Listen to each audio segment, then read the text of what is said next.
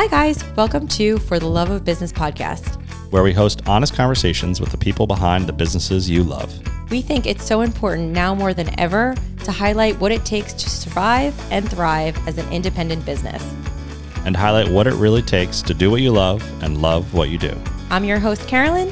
And I'm Cody. And this is For the Love of Business.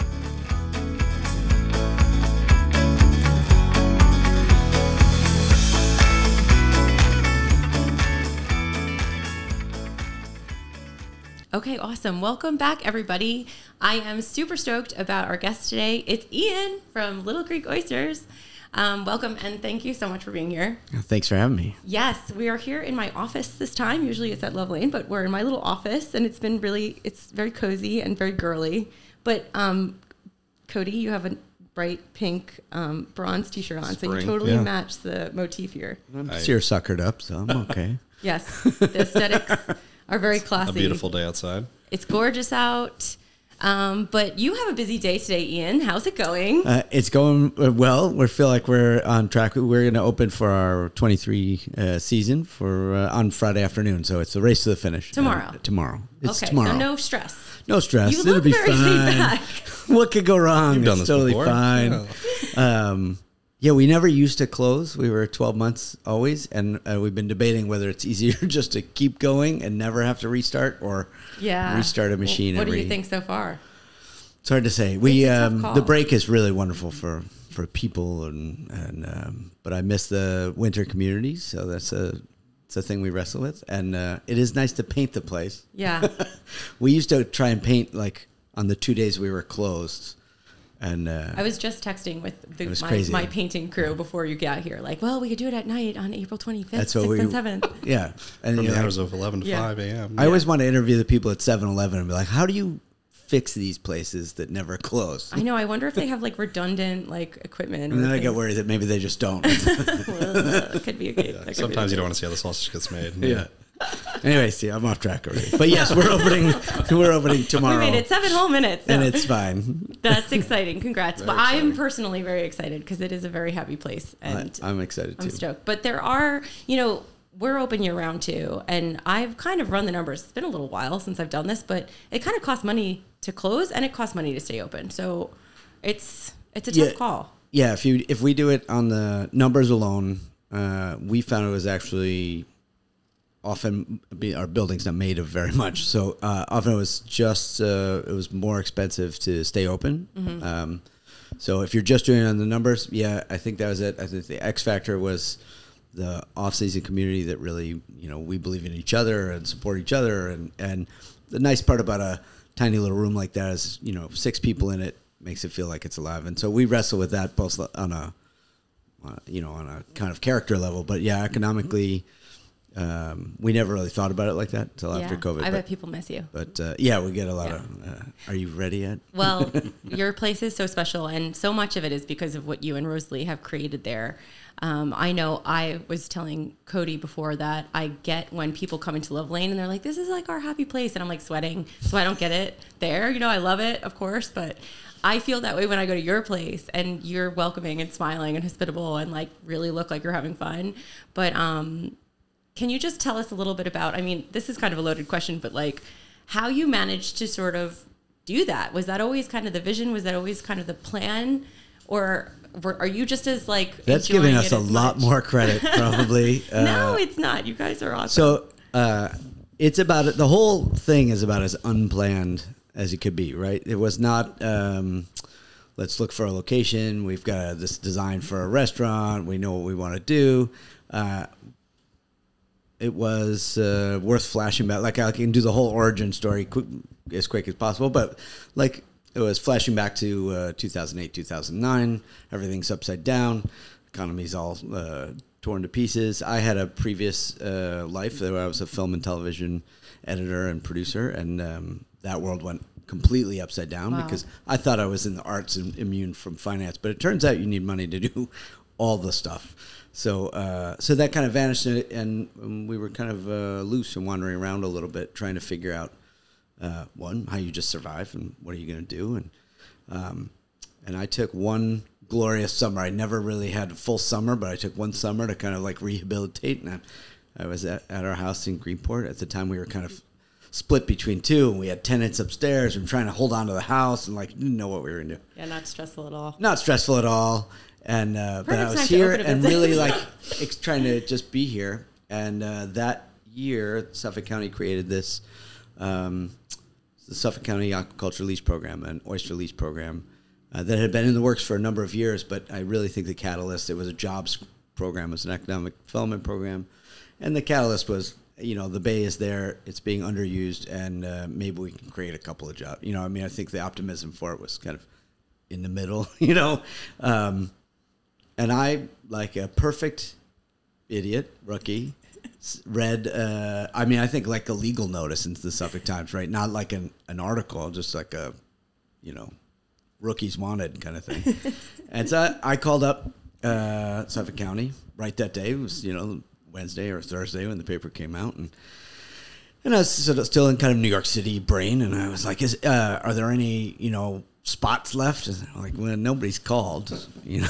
Oh my God. And so I filed my application, and it turned out to be a long, lengthy process. It took almost 2 years to get through the permit process, Wow. and then to get the lease, and then permits, and Army Corps of Engineers, every acronym that there is out there. So the instant gratification totally failed, right? And after about a couple of years, we started farming oysters pretty poorly. Oh no. But it was great. So even 2 years later, after applying, you were still gung ho about it, and you weren't like, "Oh, this was a bad idea." Maybe we should You didn't lose steam. See, you'll have to interview Rosalie separately. The way she likes to talk about it, like that parable of like putting the frog in the pot of water and slowly turning the heat Yes. up, right? Yeah, Like yeah. you don't know you're boiling until it's over. You know, we had kind of collected a boat and some gear, and meanwhile we're waiting for permits. So you know, by then we kind of had boat and seed and oyster. I mean, you kind of have to farm them. Right. What else are we gonna do with it? Yeah. And it's not instant, right? So and I give great credit to the people who really know what they're doing, who came before, great advisors.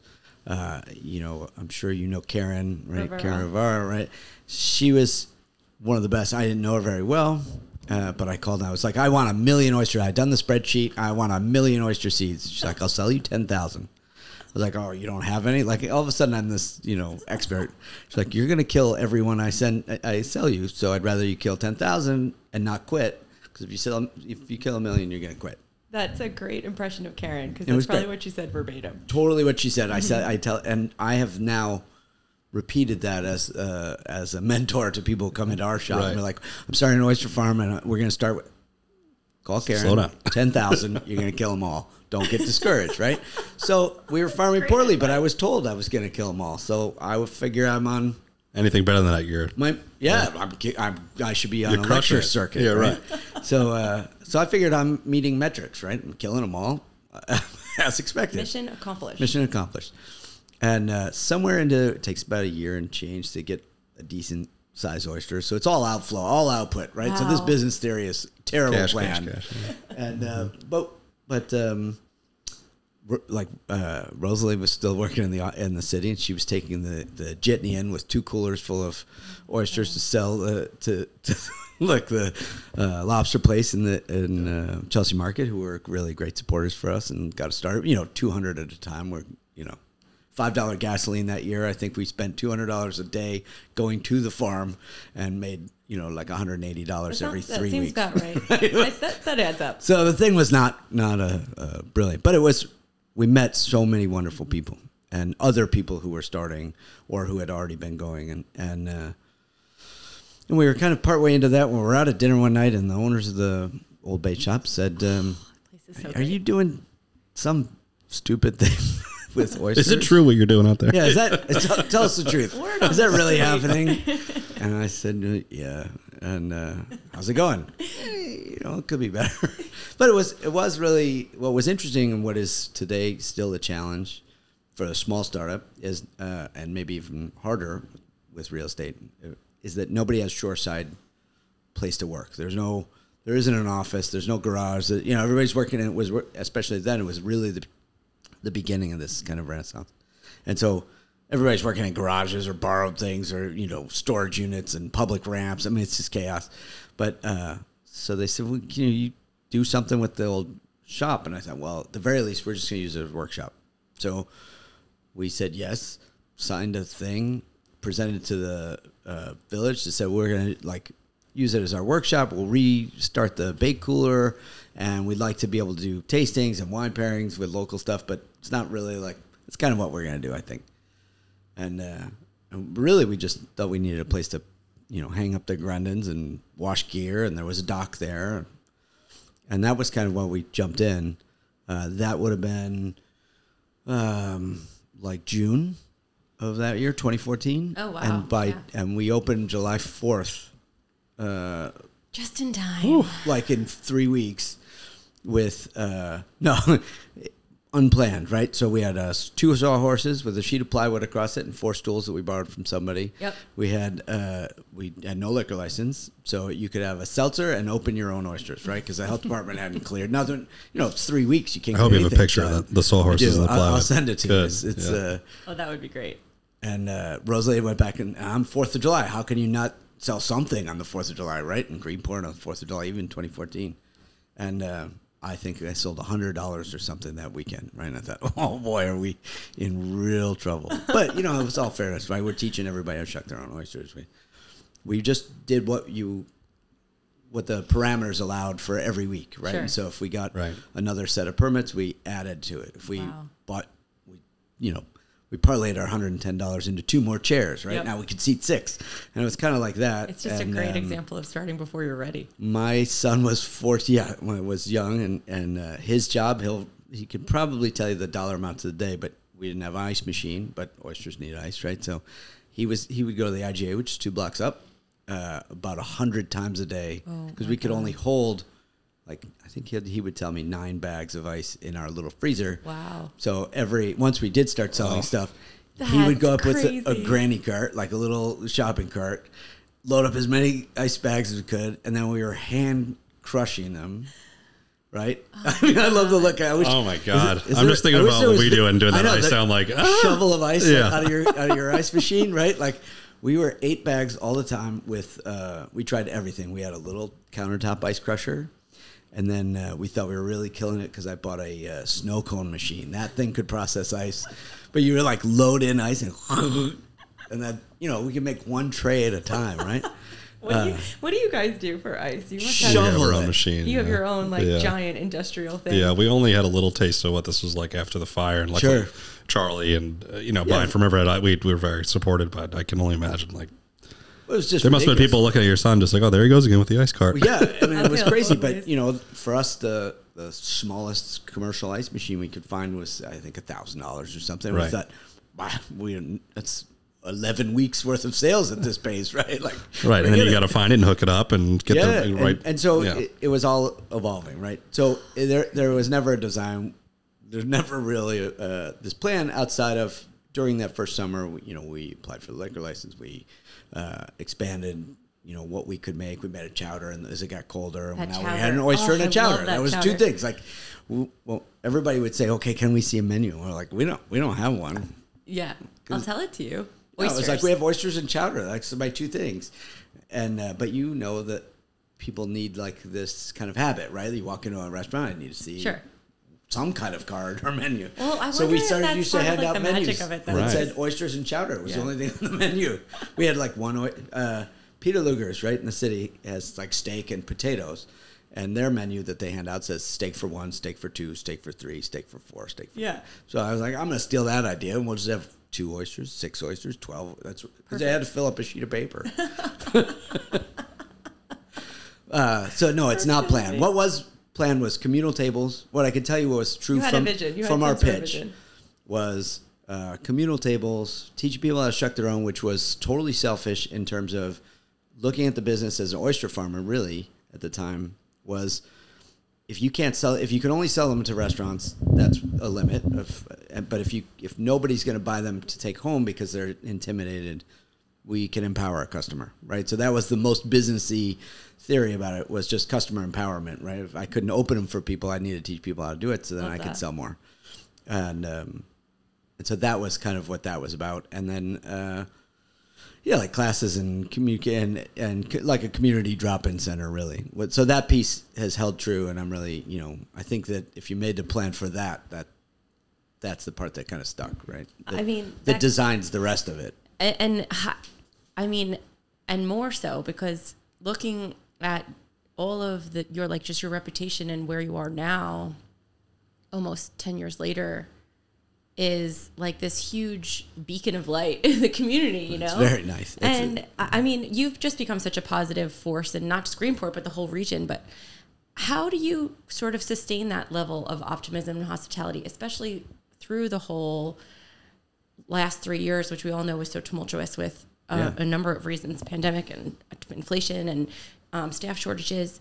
But you've kind of just seemed sort of unshakable. Like, how is that true, or how have I think we get shaken pretty well.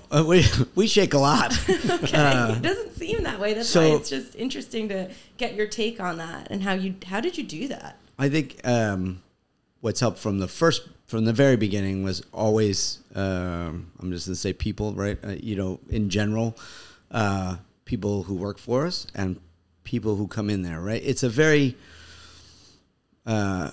again, flashing back to those early years while we were finding our footing, I'm so grateful that I didn't have to exist in a moment where you had to have it right in 10 days or the reviews come out or whatever. We weren't review based. Didn't make sense to anybody. So honestly, if it made sense to you, you stayed, right? And so we built this organic group of people who were willing to ride along and kind of, it's quirky in there, but whatever, Great. And some of the quirks you get rid of, and some you keep. But I think that having both the customer community that we built, the real committed group, and the people who've worked for us and who still work for us and come through, that on the really dark days they show up. Every time that building floods all the time. It's one of the cripplers. Like I talk about shaken. We flood catastrophically 4 times a year, Jesus. Right? Like the building dies and the business dies 4 times a year and has to be resurrected. And we get people who obviously work for us, but also people from the community show up to see if there's something they can do or you mentioned the fire. It's, how it goes, right? Like you go down and people you compete against and people you partner with and people who are your customers show up in this community to bail you out. Sometimes in our case, literally, but do you need a piece of equipment? Do you just need hands? I got a wet bag, whatever it is. So that's just the one example, but I do think on days where I'm like, I don't know how we're going to put this thing back together again, somebody shows up, with at least a nice, good luck. Smile. Good luck. Boy, that one looks worse than the last one. Chris from One Love Beach, I remember I was like, basically the first time I'm up to my knees in water. I'm freaking out. I don't know what's happening. And he comes paddleboarding past the shop, in the parking lot. And it's just enough lightness to, all right. It's, what are you going to do? It's water. We live in the water. I had no idea you guys had such a struggle with that. It's the lowest point in the village. It's next to a huge hardscape, right? The giant Claudius parking lot. Our bulkhead's low and failing the village. And one way or another, storms are tougher. And I would love to be in the position to save that building for another 100 years. I suspect it has to go up, but it remains in the same family. It's held it for all these times, and someday they'll either let me grab it or not. But we ask every month for 10 years if it's our turn yet. Oh my gosh. That's probably our biggest challenge, really. But in terms of that, like being shaken, we've been tossed around a bunch of times. The oyster, so we don't farm now. We realized that if I'm going to put a list of my favorite oysters out on the table and mine's not in the top 3, it's kind of a rough place to be. And they were great. They grow in one of my favorite parts of the bay. But there are 3 other farms right there growing some really nicer. Where is that in the bay? So over by Richmond Creek off the causeway. Joe Fenora's out there with Hampton Oysters, and I think he's got a remarkable product. It's one of our favorites. Yeah. Opens like everybody can open one. That's for us. We have a criteria that's that I can make people look really successful as a oyster opener with those Man, oysters. this whole time I just thought I was really good at opening off. We'll give you the hard ones so it'll be better. This was by Give you a design. real challenge next time. But so from the beginning, we tried to show off everybody else's stuff. We didn't have enough product, no matter what, even if it was just us, and that became part of the joy, right? So those evolutionary pieces are helpful, but also it's symbiotic, right? Like if I shut down, I think next to you, we might be moving some of the most amount of oysters out here, right? And so, Sure. Especially without being a distributor, Right. just as a consumer person.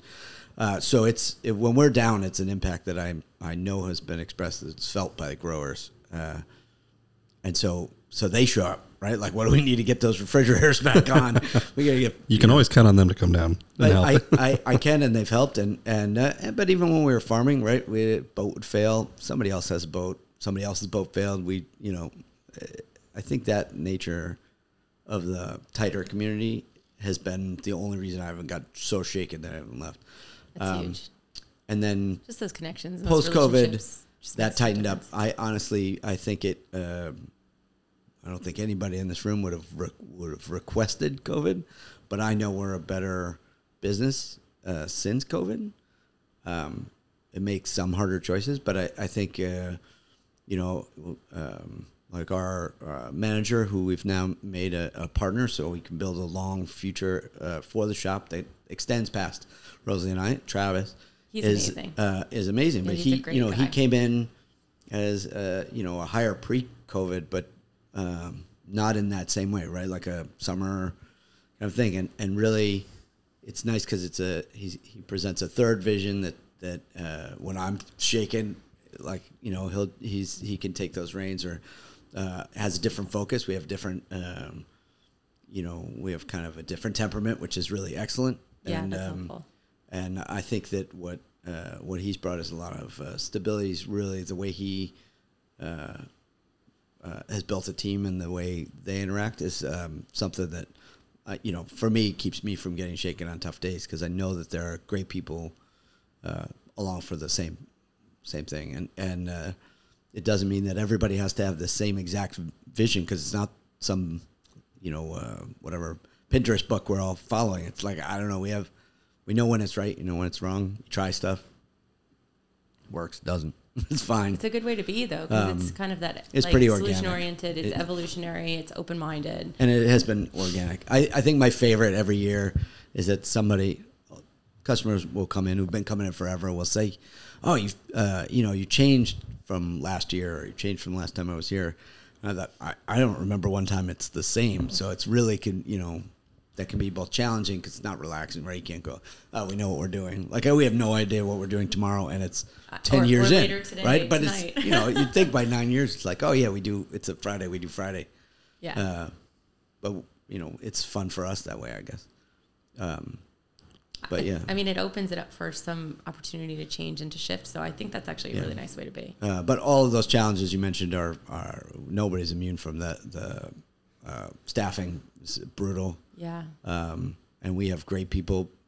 We're very fortunate that this office is twice the size of my kitchen, so we can't put a big kitchen in, right? So I don't have to find as many people to be on that team. You're kind of almost boxed in a good way, that you know what you can do and what you can't do. The whole thing has always been based on restrictions. So like when that first summer, the only things we can do are we can sell you seltzer water. I think I can legally cut a lemon, and you could chuck your own oysters. That's what we had to do. But the kitchen the building is limited in power and space and ability, and so the upside is, we use all of it, but it helps, I think, design whatever you're going to do.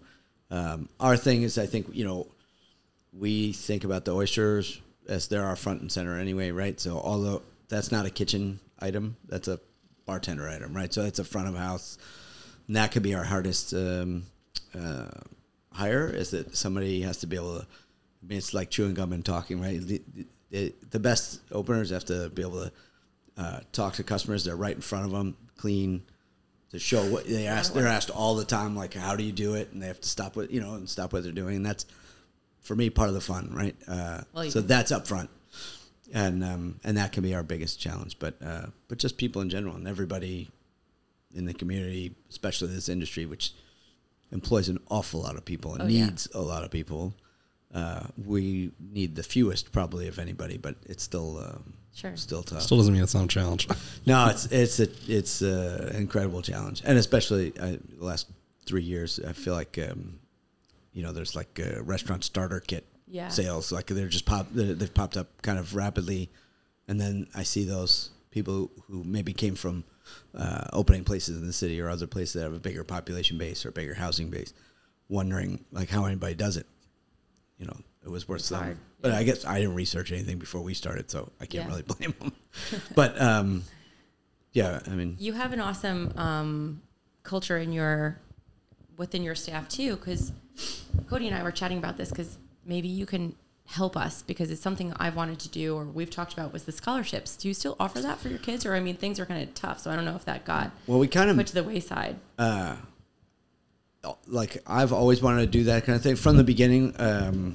We did sort of have this idea that if it ever made anything, the company should have some community give backs, and often that was something that we all know and do in community anyway, right? Sure, I need gift cards, I need this. Can you show up and shuck at this thing? Can you do whatever foundation or so we did a lot of that always. So that was how we did it when we couldn't afford anything. We just showed up and we did that too, and do that. It helped. I think it comes back around. But it was sort of part of the thing, and I always would have liked to have done these scholarship things. And last year was the first year we really did that, and so it was a first ever, right? The first annual, which I love doing that.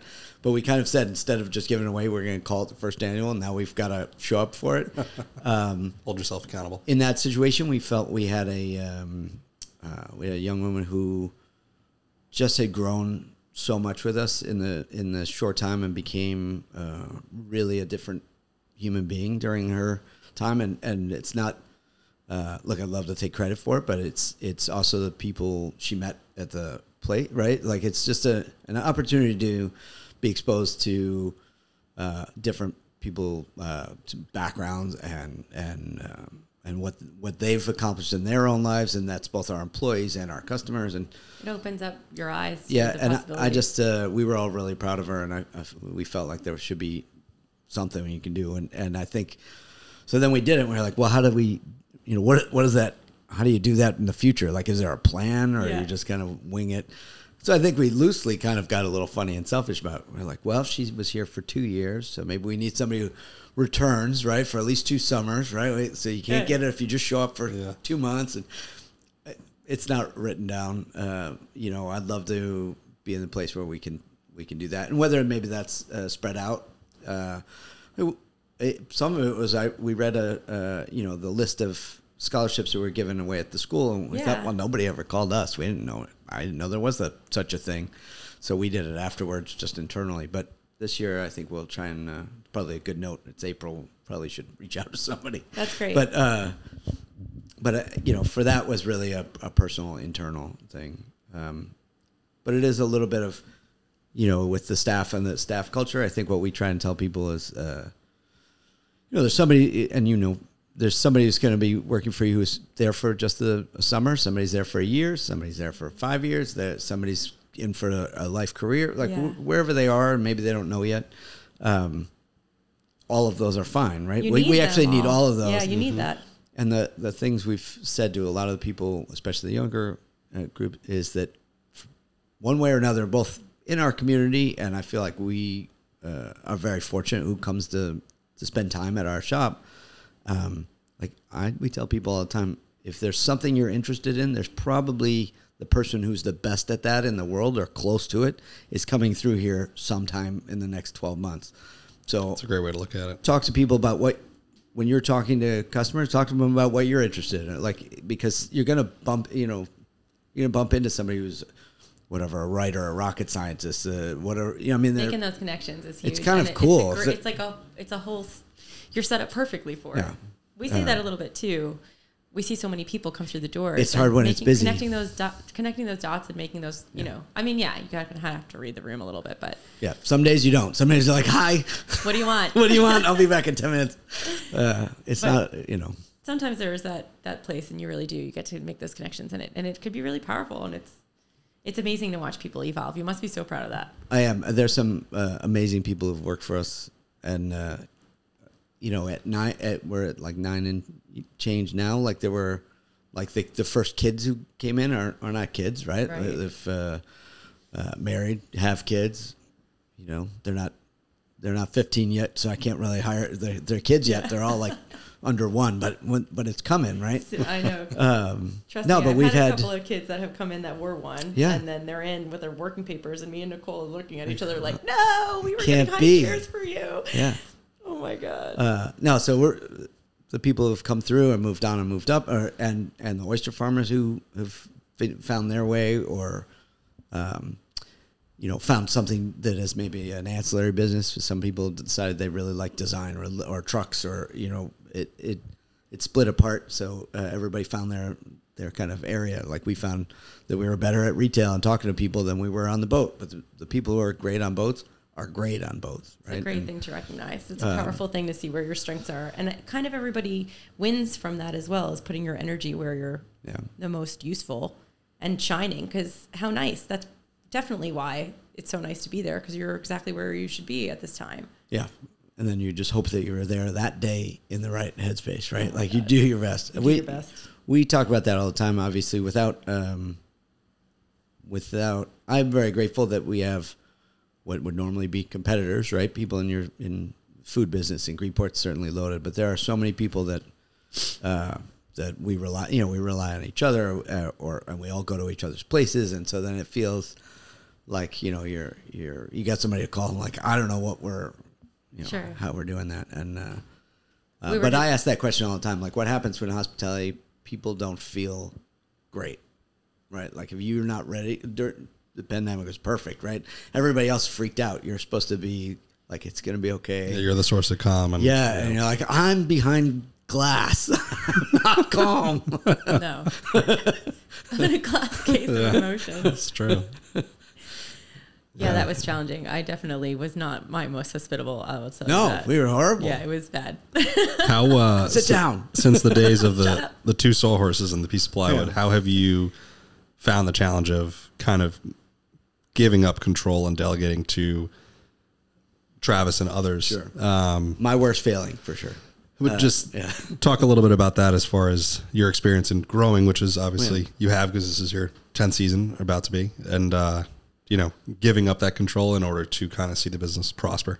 Yeah, I think, and if you'll flash back again to those early days, like how Rosalie didn't kill me over and over and over again, right? Like I certainly, you know, that's my probably worst trait would be like, look, I'll get focused or interested in something and want to drive that as far as I can. And then probably, like, I've just described myself as, in a perfect world, I think I belong in startup culture, right? Like, get it built. Oh, it's the most stressful part. I know that, and it's horrible, but it's an addiction.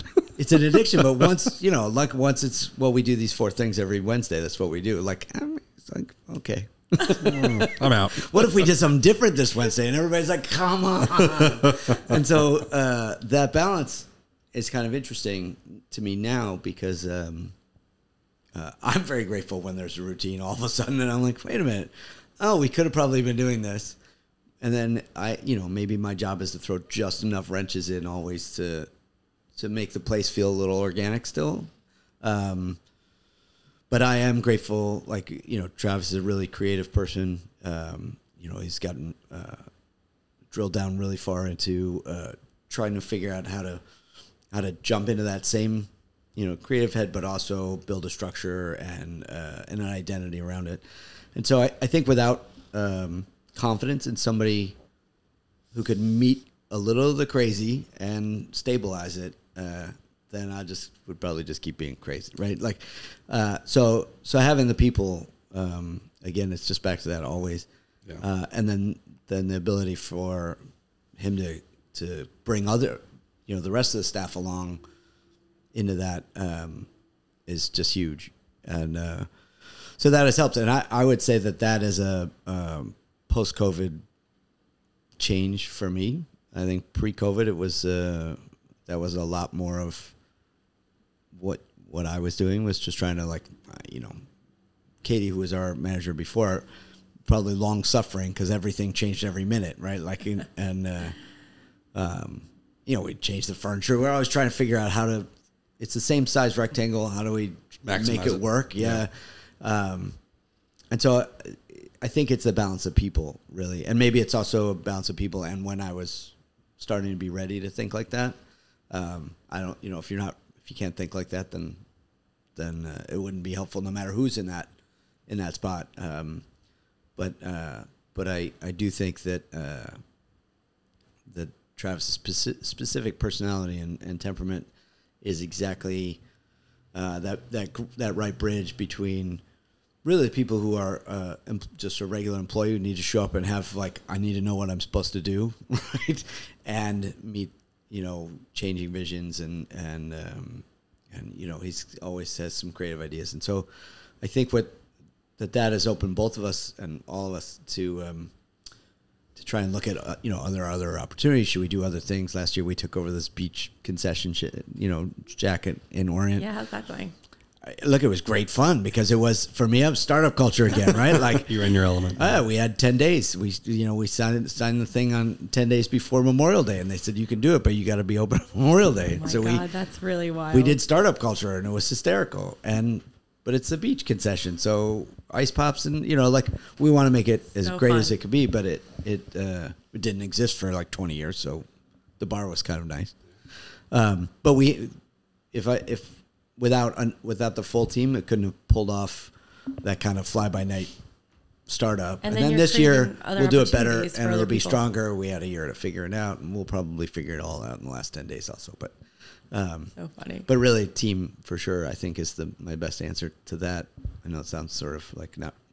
No, Carol and I were just talking about it earlier, and it's, you have to be able to have those people and rely on those people. And even though, like we were talking about, like, some business owners can find who they think are the right people and seemingly take care of them, but it just doesn't work out. And it's a lot easier said than done. It's very cliche. I think it's really hard. Sounding cliche to be like, oh, my team's great, Well, we were talking just about being kind of self-aware as a boss. Like, you kind of have this, out in the world, bosses are like, the people you talk about when they're not there. That's what the bar's for. Yeah, no, exactly. That's why people come to you. There's kind of this like predetermined, absolute about your boss. And it's kind of interesting that I think now more than ever, and I think specifically in this region, that script is kind of getting rewritten because people really care about what they do and who they do it with. Yeah. And they're aware of the fact that, okay, you were able to say, oh, I happen to really love this startup, but like no one else really wants a startup every single year exactly new. So let's maybe meet in the middle. Yeah. And even just having that awareness, I'm sure, is then a pleasure because you are going to attract the people who are interested in that vision, and then you could just grow from there and jive from there. Yeah. And in our best days, right, the group of people spend more time with each other, right? Like in most jobs, sure. Spend more time with each other than anybody else in the world, right? No matter whoever you're married to, whatever, you are spending more time with those people. You spend 8 to 12 hours, right? So we've been very fortunate that just that when that melds right, then it takes on its own kind of culture, and I'm happy to be around it, right? Like it's kind of because the people who work for us are all interesting, right? Like writers and teachers and farmers. I mean, it's really like, I want to know about all what they're doing, right? It's like really cool. And that sincerity is just like felt, Yeah. I think that's the point of trying to operate in this community, right? Like it's a pretty interesting group of people. It's maybe not a giant population, but of it, the people who fill it have been interesting and have really, lead all remarkable lives. Yeah. Which is true in most places, but I think it's really eclectic here. I don't know why. We talk about that sometimes too. We can't like put our finger on it, but I like Carolyn's working theory that most of the people that you come across are, come into Little Creek for a beer and some oysters or come to Loveland Kitchen. they're all the owner operators, and all these businesses are people like yourself that have either started it or, taken it over and lead these very interesting lives. And I think that's what makes it so special. I like Carolyn Surly's. Yeah. Yeah. Well I'm sticking to that. Cool. You can have it. No, it's yours.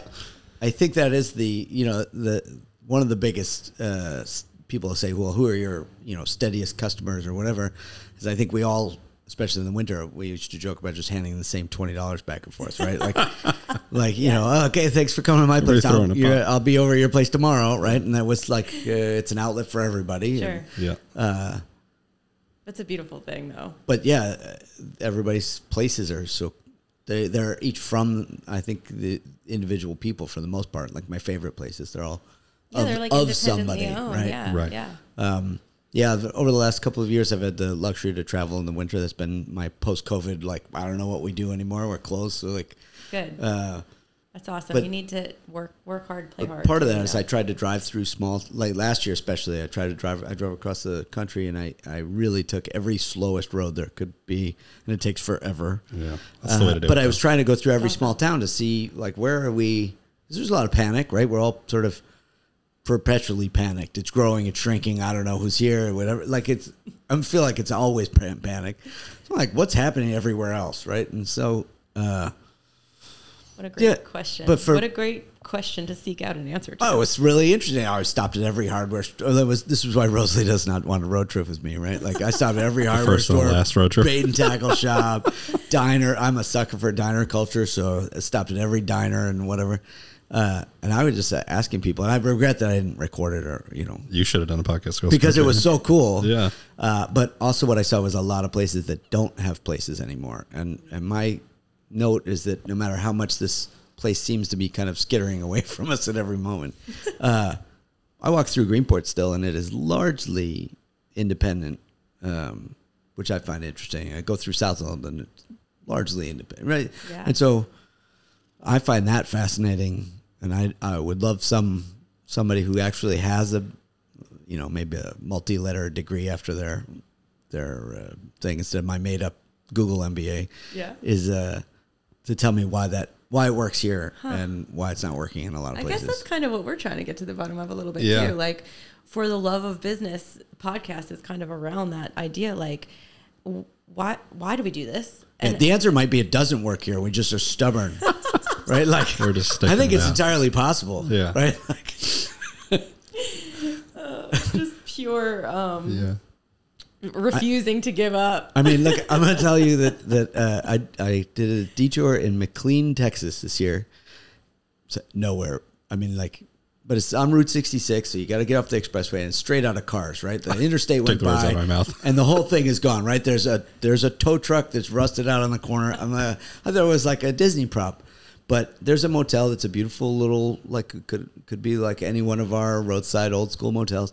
But all the windows are gone. The sign's fallen over. Wow. 4 old mechanic shops. Signs are all fallen over. Windows are gone. The siding's ripped off. Like a chaos. Right in the middle, next to the blinky yellow light, is the McLean Cafe. And it looks spotless. So I stick my eyes up against the window. And I went in. There's 4 old guys eating pie. And the counter. So I said, and it's spotless, right? Like the rest of this town is, I can't figure it out. So I sit down and I eat. I order some food. The guy makes me food. It comes out from the kitchen. He took my order, went to the kitchen, cooked, came back out. I was like, owner for sure, right? You're definitely the owner. He gets it. Yeah. So I introduced myself, and I was like, what's the population of McLean? And he goes like, Bill, what's the population now? And I think he was doing math, like maybe there was a funeral or something, like 142 now, I think, right? Like, wow, right? And so I was like, so what, you from here? He said, no, I just bought it. I just bought the cafe, and I bought 4 of these other buildings and put a steakhouse and an ice cream shop. And, I'm not want to be negative. I just can't figure it out. And he said, I said, well, look, I don't want to be rude, but did a twister come through, or like what happened here? And he said, no, it's just the season doesn't start until like June. And then it's like a tourist season. All the Route 66 people come blazing through. Cross country in the summer. And I was like, okay, but it looks destroyed. He said the previous owners of all the motels used to fix it all up every summer. Wow. And people would come through. I said, well, when was the last time they did it? Oh, last June. It's nobody's there. They go on vacation, and like meth heads and squatters and whatever break everything, steal all the copper, rip the stuff, squat in the places, and then leave. And for years, they've been rebuilding the town for like the 8-week season. That's insane. We thought we were seasonal. Yeah. So I said, that's exactly what I said to him. I was like, I deal with this season, but it's very different. And also, what kind of insanity is that kind of as your plan? And so I suddenly don't know. Your floods are put in perspective. So now, so now I come back to like, I don't know if it works here either. It could be as insane as McLean, Texas. Retarting up the mechanic like shop. One level up. We're one level up from McLean, Texas. I wish we had a video of him saying it was just last year that cleaned it up, and you were probably like, "What?" I mean, I was like, "Oh my god!" And he was fully confident. We'll have it all up. I mean, you won't be able to stay in the motel, but it'll be nobody staying anyway. You're just a drive-by town, but they'll take pictures and go. So you're basically like Blazing Saddles. You're gonna make like Rock Ridge, and then that's fantastic. Go. Anyway, my point was, I don't know. Do have to individual resilience. You do have to be a little bit like, not like, I don't mean like nutty or anything, but you have to be comfortable with a certain level of loss. Like, and I just think when you're, there's been some businesses that have come through. I always kind of joke around about the Starbucks that was in Greenport for like 35 I think it's seconds. Legend. And I'm like, oh, they weren't comfortable with losing money 6 months out of the year. That's weird. I guess that doesn't work in a corporate world, but in a private sector, we're like, I think it's fine. Also, it was the largest Starbucks on the Eastern Seaboard. When they built it, I don't know if it's still like qualified, but when they built it, it was they built the largest Starbucks from Maine to Florida. Where were who was the demographic team on that one? That's so funny, but it's fun. It's funny too that I'm not going to name names on this podcast, but come to think of it, the people that kind of tend to hold us up for money are all of the bigger corporations that are like you probably have a hard time accepting loss or anything else, whereas the owner operators like you two in the room pay great. You know what I mean? Like, so glad. But it's I think everyone else has a respect for what everyone else is going through, whereas I think so. It's a different, I don't know, maybe a mutual, like you said, we're all in it together, so everybody kind of has to pull their own weight. But you're right that it's not that's a good point. It makes me sad every time a bigger group comes in and buys it, old historic hotel or this or that. You know what I mean? And some of them, don't get me wrong, do a great job and fix them up and make it look beautiful, and it's good for the community. Yeah. But it's a double-edged sword. I'm being asked about it all the time, right? Like my biggest challenge I know coming up this year will be daily conversations about like what's happening. And, and, we had a big election and, and a lot of stuff brewing in both in Greenport, but Fork in general, but, Greenport seems to be frothy at trying to figure out where they are next and what's happening. Yeah, and you're almost in the epicenter. People ask on the me front all lines. yeah. So I participate, and so then you participate, right? But so it is that catch-22, right? Nobody wants a decaying McLean Tech. Somebody's got to fix some of these things up. On the flip side, I think not having your eyes open, like then you're the Starbucks thing. Like, thanks for fixing that building. My biggest fear, if I'm looking forward, is. My worry is not, as much as I usually am not I'll fight the man and the big money and the whatever, but isn't that it's as these things get bought up and at higher and higher values, if they change their mind, we have a luxury vacancy, right? Like it gets to a place where I know that even on my best year, I can't move into some of these spaces that I feel like I could turn into something really interesting because it was overbought a few years ago. I think if you look at the Starbucks, they left early enough before it got frothy, and a business that's in there, it's kind of a sneaky business because it really works, but it's, if it was at today's for probably valuation, it would be very difficult. So that's my worry for that independent owner operator thing is people stop, maybe it wins, it loses. There's got to be some kind of churn. That's just how it works. You got to try your ideas out. Yeah. I'm grateful that the cost of starting was low enough for me to fail for a year and change, right? To learn and iterate. The barrier to entry was because too otherwise high. I would have had to have gotten it right economically right away. Start. Like we didn't have investors. We didn't have any money. I mean, we literally opened on nickels. I don't know. The more people we talk to, I feel like that's almost a blessing in disguise. For me, it was great, but I'd love to build a little, if you're asking what my long, that long picture, and I'd love to see more, be able to see a small business like an incubator space, like a shared space, or something that takes some of that pressure of failure off, because there's some really interesting people who have great ideas, or ideas I don't know if they're great. Everybody tells me my idea was terrible, so it's fine, right? Like, who do we know? Who am I to Try judge? it, right? Like, But that you just gotta try camaraderie it. is really infectious, and it's useful, and it can save a lot of time, and it can save a lot of money. Yeah.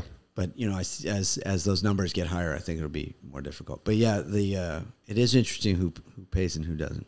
But I'm We joke that we're half financial institution, half seafood company. for sure. That's terrible. I'm just grateful that my customers pay me before they leave. Right? It's done, right? Otherwise you walk out. But I'll go back to a COVID moment, because I thought we would lose it all, right? Like, I built this whole thing. Oh, ditto. I've I had mean, that moment. everybody thought we were. I mean, everybody I talked to thought we were done, and we all, by rights, probably would have been done. And and no matter how much, I mean, we were trading, and it was like horse trading. If you had anything, just we're sharing people or whatever you could do. But I'll know that, like, cyclically, we you come out of the winter, like, kind of my job. Rosalie and I always had a thing. It's like, if I could work out the finances to get to April 1, then she'll take it back over. But, like, 'cause nobody wanted to know what creative nonsense had to happen in order to survive the winter pay flow. And so the terrible part for COVID for us was it happened at the weakest, right? Just for all of us, the weakest possible moment. Do it in July, I wouldn't have liked it either, but we would have been more stable, right? So it happened in our most unstable. Labor Day would have been nice. Labor Day. Maybe even December. Yeah. Just like never. Or never, actually. Or never. Never again. Yeah. Never. Although I do think I've made better life balance. Yeah, I'm with you on that one. But I'll come back and at the risk of sounding like I'm kissing up to one of the hosts, I'll say that so I lost my previous business in 2008, so I'm familiar with, like, everything going down the toilet in one day, right? Lehman Brothers goes down, and now a bunch of artists working on movies in one other room with no connective tissue. Suddenly it's a business not worth anything. But I didn't know anything about that, and I was embarrassed by losing money, and we hid from landlords, we hid from everything, and when we finally called our landlord on that one, it's like, well, we're out of business, we got to go. He said, look, you're half this building. If you talked to us 6 months ago, we don't care. We're all screwed, right? Like, and I learned from that. My one takeaway from that was, like, I'm just going to tell people, especially when it's not your fault, right? Global pandemic, it's nobody's fault, but it's hard as an entrepreneur to, like, I don't know, it's not working. It must be something I'm not doing right. Yeah. So I was like, the first day before we close, I'm calling everybody. I'm like, this is how much, I'm going to be honest. Like, here's what's in the bank. How much do you need for you? And I remember we called Braun, and I was like, look, we're out this much. Here's our bill. We're all shut down. You know it. Like, I don't know when we're going to reopen. You should take something now, but don't take it all if you don't need it all. Like, take what, let me know what you need. And everybody was like, look, we're okay. Everybody hang tight for a minute. A lot of people did not do that. So, but like, we had that conversation the first week and with everybody. I mean, I called everybody that we were out to, and and the people who were communicative and supportive, that business will die with them as vendors, right? Like, nobody gets replaced because everybody, we just were in it, and I'll say that always, like, when we call back up, we were like, okay, now we need stuff. We also have no money, right? Like, we're ready to reopen. Now it's even worse than it was when we called you, because I spent that. No, that's behind us. Right? Now that's behind us. If you could just put that behind. And it was like, there was, product right away, because there was a faith that you got to start the machine, right? And restarting these machines are terrible. That's amazing, though. What a testament to your character, too. I mean, it's just from having lost it once before. I mean, I think that if had I not had that experience, I would have been like, I don't know, I'm just going to hide in my kitchen like I did last time. Well, like we were talking about, you learn from your mistakes and your failures, and global pandemic, 2008, like, those are things that are not your fault, but anyone's fault. I mean, the education, I think, was amazing. Like, we're probably a stronger business now, like, management wise, and I'm also a little maybe more of a chicken, so it maybe, I don't want it to make it less creative, right? But I'm more of a chicken. But it doesn't seem ever like it was ever fear-based. Like, it's always based on, like, faith and love and vision and purpose. Yeah, no, it's not like this. It's not fear-based. No, not even a little bit. Sure. Maybe a little bit more caution, maybe a little bit more, hindsight. But there's nothing wrong with that. Yeah, like my fear base is we don't put anything on the bottom shelves now, right? Like, because that floods. That's fear based, right? Yeah, no. Like we bought a refrigerator off the ground. Well, we bought a refrigerator last year, and the three of us stood in front of it. From the ceiling. No, we were like, "Oh, this compressor's on the ground. This is no good. This is definitely dying," and it did. But that's fear based, right? Like, are we risking this? Can we get through 3 storms? If we can get through 3 storms before this dies, it's crazy. I apologize to every piece of equipment and technology I bring into Live Kitchen. Sorry about this. You're going to die here, but we'll see how long it lasts. And it's fine. You just do your best, like you said, and you evolve as you go because you know you're not going to keep making that same mistake again and again. I might. I'm probably going to buy that same refrigerator, right? Like it just caught a bad hop. It had 2 storms in the winter. I don't know. Oh my gosh. We did the math. The difference between the compressor, one with the compressor on the ceiling, and the cheaper one that's on the floor. I can buy 4 of those. Right. Before we're in the sometimes you have to expensive one. So we have a disposable refrigerator. It's a terrible. It's like renting a tux or buying one. It's the same this idea. is a terrible. Like if you want to encapsulate the American problem, it's I have a refrigerator. Refrigeration kills me though. Sometimes I look, I go to like Claire's yoga studio, and I'm not saying it's not hard. She works her ass off, and she's an incredible yoga instructor. Yeah. But I am so jealous of her blankets and her blocks as her equipment. It doesn't plug in. No, and it always breaks July 4th weekend. Or that's when our trucks go down. That's for when sure. Our ice machine goes down. The ice machine. Same thing. We have a real ice machine, so that's my favorite. Oh, congrats! As long as that thing doesn't go. Oh my gosh! Well, you can always, start we with know the where the bags. So we've done it before. Yeah. It won't go down like next Tuesday. It'll be mid-August. Oh yeah! Oh my god! And that's great. I feel like we should go and schedule the refrigeration repair now for like the second week of August. Yeah, get it on the calendar. That's the ongoing joke with my guy, where I'm always like, so I'll probably see you one of these 3 Memorial Day. One of them. One of the 3 holidays. The scariest is if it hasn't happened Memorial Day and 4th of July, because then you're like, well. It's you Labor want Day. One of those like it's been 1 month since the last accident kind of clocks. Yeah.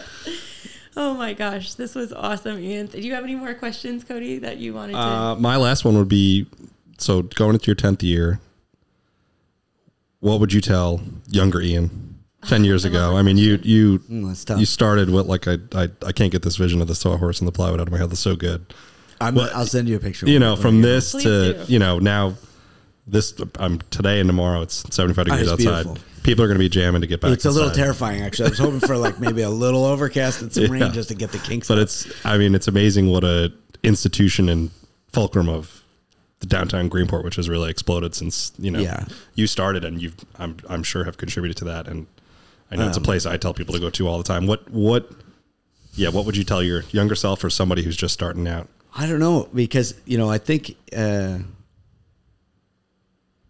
As I'll go back to my film history, right? When they edited Apocalypse Now, and it took them forever, right?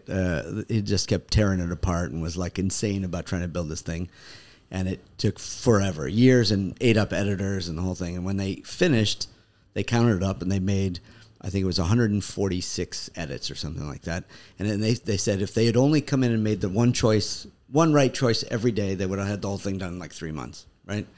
But they couldn't have gotten to the movie without all of the accidents. So my fear would be if I told young Ian, like, here's the roadmap.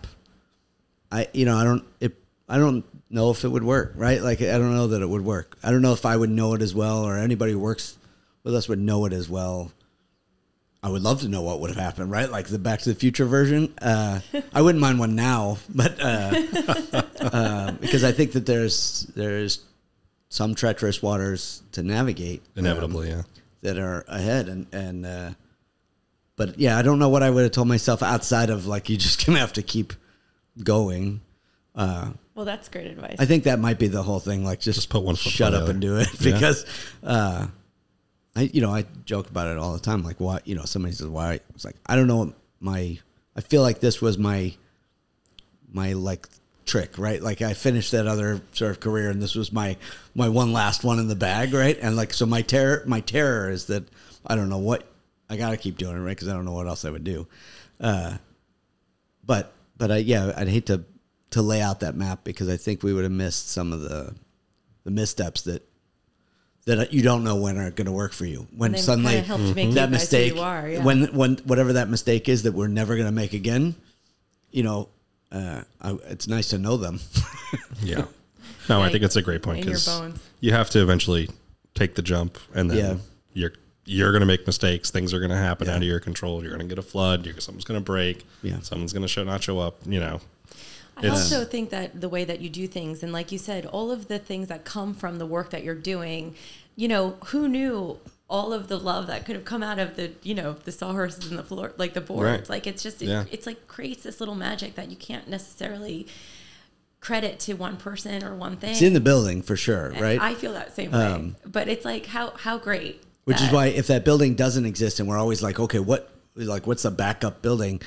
We've looked in places that are just buildings. I was like, it has to be some kind of weird place. Like it doesn't have to be that place or on the water, but it has to be some kind of thing that we just are occupying. I mean, that place was there before us. When we signed the lease, they introduced us to people who were just going to be around because they were like, they've been coming to this building before you and they'll come after you. And it's true. Like we have these just people come and commune with the building. They haven't bought anything for 10 years. But they sit and hang out. We learn a lot, and then they go on. I love it. So I don't know. It's in the build. A lot of it's in the building. I think Yeah, maybe that's my advice. Is buy the bricks. Yeah. Buy the bricks when you can. Yeah, Orient the shack out there was before my time, was run by Rick, who ran Rick's Krabby Cafe. Love Rick. Right? So Rick came out to visit us last year. Next door. Yeah. So we didn't know him. He came in to visit the shop. Right? It was like, hey, this was my place. And I wasn't there. Rosalie was out there. And she called me. She's like, Rick's here. It's like, and I said, well, ask him for advice, right? Like, and because he had sold Rick's. We have some good chats. He comes in a lot, and so maybe he told you the same thing. He's a great ear, but I guess he just said to her, he's like, buy the bricks and sell hot dogs. So too, like, I got to tell my dad that way. So I feel like that, like if I ever, and then he probably left, right? And he left, and it was it. And so that's been stuck in my head. And I was like, well, we always sold hot dogs at Little Creek, which confuses everybody. So I'm like, I'm just short the bricks, and I'm halfway there. I'm halfway there. I knew that was a good idea. Oh right? My God. Like, can you see that in the business section of the bookstore? Like, buy the bricks and sell hot dogs. Yep. Advice on New York Times bestseller. Yeah, for sure. Yeah. So that's what I might have told. I might have told young Ian Rick's advice: buy the bricks and sell hot dogs. Oh my God! Well, you'll know the opportunity when you see it. Yeah, that's it. That's good. But that's awesome. No, until then we're there, and I think trust people or trust as many people as you can. And it's great advice too, and it's hard, but worth it when it works out. It's hard. Now, like I said, it's an institution in Greenport, and it's a testament to what you guys have built. So it was also, I think we went through a graduating class at the right time, right? Sarah First and South was about a year and a half before us, or 2 years before us. 1943 opened 3 months before us, right? Like all of these things that I feel like were there. The Bricks planets aligned. Was after us, but just barely. Yeah. Lucha's was a year. Such a good right? lineup. So if you take from from 2013, 2014, it's the core of the town. Yeah. Those are my peers, and so we were all trying to figure it out at the same time, right? And so I think that was also fortunate. Like it would be harder. The class now tends to be really highly competitive, highly financed, and I think that they're out for each other, which they won't have as much fun as we did. Yeah. Right? Like and still have. Yeah. No, like we finished and we're like, how'd you do? Did we beat you today or did you beat us? I don't know. Like it's kind of fun, right? Yeah. Like, it was okay. Absolutely. And as a result, you send people to each other and so well, all boats rise. The institution piece was not a plan for sure. I'm shocked every time when does come up and feels that way. Like it's not, you can't plan on that. And I don't even want to state it like that because it's not even, we don't try to do anything like that. Yeah. I think all the people who work for us mean what they do, and that's, they're doing it on purpose, right? And the farmers are doing it on purpose, and it's like, so that helps. It's a lot of thing, but yeah, I think other places, it happened because there were enough places to go. I didn't have to have a whole menu because you can go to 1943 afterwards or first, right? Like the whole, it's like everybody working together helped cement all of these as important parts of a neighborhood. And I think that's what I would take more than a institution, but like this kind of neighborhood fabric. And that is the thing that's most worth it to me. And I don't know how you keep that, especially in a changing fabric. Well, I'm grateful for it because it's a super special place and it helped us out a lot. We used to hike Mashomek like every other day in COVID when I was just like listless and closed and like, what's another sad. 11 miles? Yeah. And it was like, it was just like all about the beer and the chowder afterwards, you know, and we were so grateful for it. So, you know, keep it up. And I'm so grateful for you guys. And we'll have to have Rosalie next. Yeah. Ask her the same question, see what she says. She's like, it's all Ian's fault. She tells some really good stories too, though. She's really great. No, like we both spent plenty of time sitting on the floor in that place crying. Oh, sure. Like, on the startup, like, yeah, you know, I mean, like, yeah, whatever. We figured we've been married probably 200 years because we're every day, right? Full days every day. You know, most marriages like 2 hours at home, right? Oh my God, that's true. That's a good point. Yeah. So yeah, we went on separate vacations this year, and it's caused quite a scandal at the IGA. But but it was like, hey, what did you do? This is so cool. We have stuff to talk about. It's really fun. That's great. That's great. I love that. Well, keep it up. And and online, where can people find you? Really, the best is on Instagram at North Fork Oysters. Yeah, great social media follow. And that has, again, I don't know if you could do that today and everything, but that was our only point of contact for the longest time because we didn't have enough time to do websites and blogs and promotions, all these things. So it was easy. I could put up a nice picture and tell good stories through that. And we try to communicate really well as we can through that. And honestly, so many people take such nice pictures down there that it really is amazing to share those. And Rosalie has put together a book for every year. There's picture books. I don't know if you've ever seen them, but there's photo books for every year. That's awesome. And they're really good. People come back and see the kids growing up and they sign the books. It's like yearbooks, right? It's super fun. But that's all an outreach from the Instagram. So Instagram at North Fork Oysters. LittleCreekOysters.com is there, but it's largely now kind of refeeding that, but pretty simple. But awesome. The most up to date, you want to know if we're open tomorrow, that's the spot. Yeah. You want to know if we flooded out, that's where it's at. Good luck with tonight and tomorrow, and you might see me and Bren. Come on down. Yeah. It should be fun. You know, some of my favorite, every locals always ask, like, wow, Saturdays get busy in the summer.